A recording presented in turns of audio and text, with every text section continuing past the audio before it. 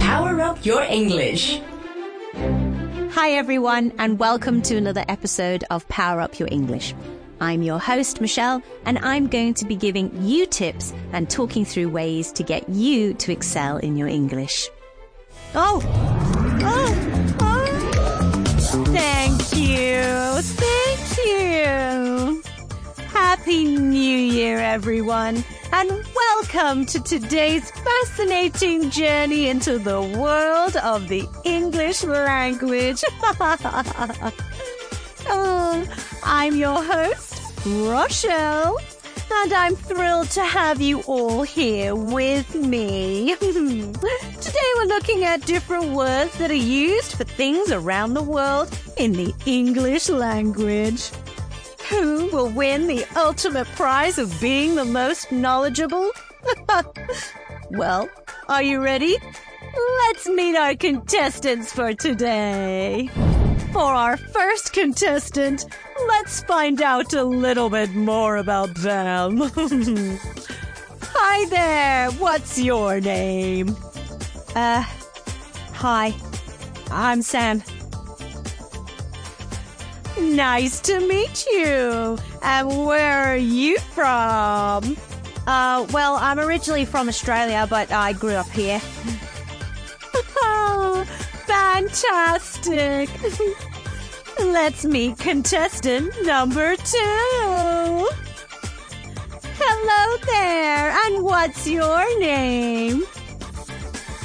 Hi, my name's Chloe. I'm so excited to be here.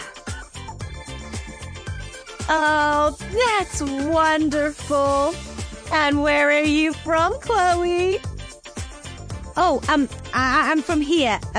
I mean, Hong Kong. Born and raised in Hong Kong, but I went to school in the UK. I studied there, yeah. Wow, so great. So much information.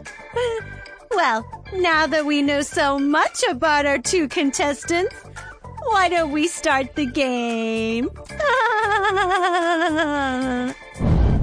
Let's take a look at our rules. Both contestants will take turns to be given a word. They will need to give another word that means the same thing. The contestant who gets the most answers correct wins the game. Are you both okay with that? I will give you a word, and your task is to quickly guess a different word that has the same or similar meaning. Remember, all words must be in English. Are you both ready? Ready. Best of luck to you both. Okay, let's begin with Chloe. Chloe, your first word is elevator. In most English-speaking countries, including the United States, Canada, and Australia, this device that moves people or goods vertically is commonly known as an elevator. However, in the United Kingdom, the word they use is lift.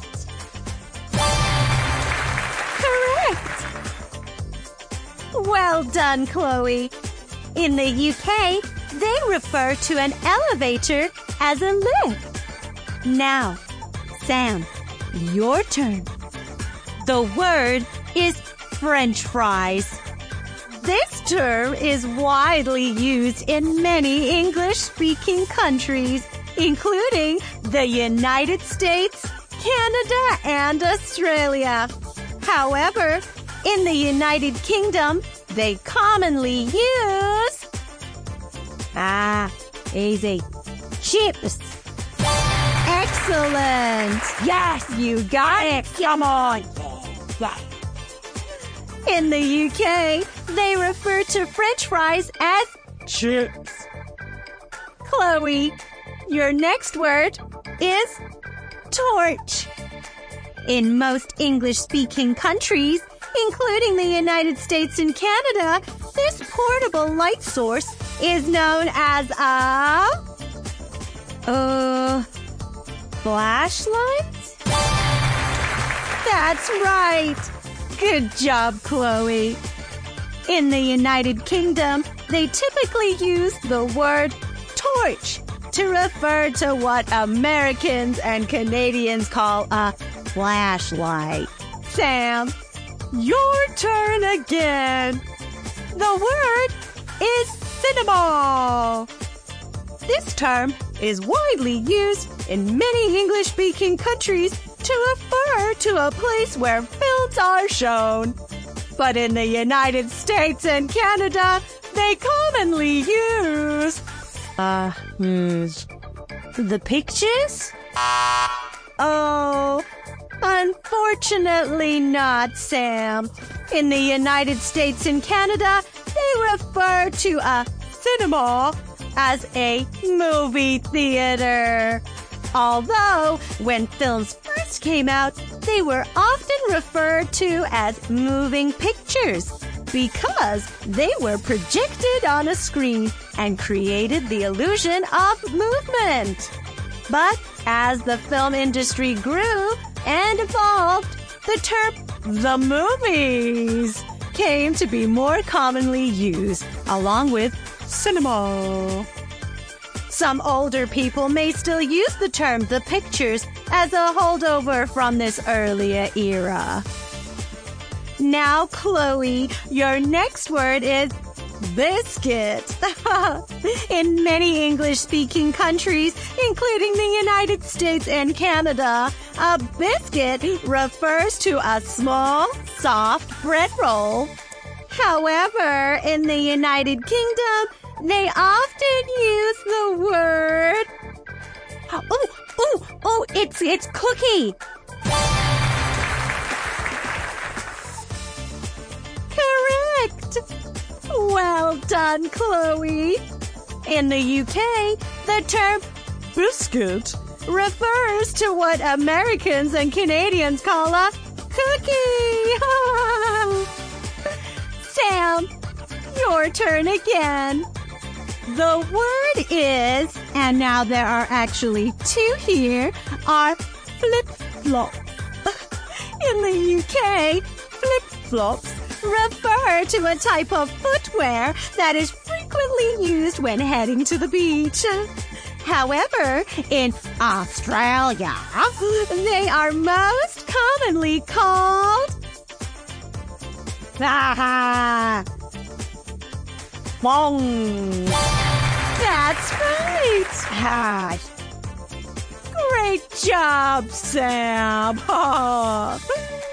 Now, Chloe, it's your turn again. The word is diaper. In most English-speaking countries, this term is used to describe a garment worn by babies to catch their waist.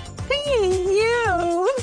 However, in the United Kingdom, they often use the word... Oh, I know this. Nappy. Correct. Excellent work, Chloe. In the UK, they refer to a diaper as a nappy. Sam, your turn again. The word is vacation. In most English-speaking countries, including the United States and Canada, this term is used to describe a period of time off work or school. However, in the United Kingdom, they commonly use trip? Oops.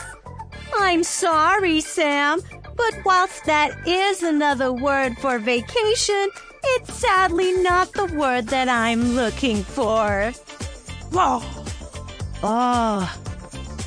I was actually looking for the word holiday. In Australia, New Zealand, and the UK, the more popular word that they use is holiday when they refer to a vacation. Oh, And that is the sound that signals that this is the end of the game. Congratulations to both Chloe and Sam for their impressive performance in this exciting word guessing game. Let's take a look at our scores. Well, we have Chloe with 4 correct answers and Sam with 2 correct answers, which means that Chloe is our winner for today. Hooray! Oh my goodness, I won it. What do I win?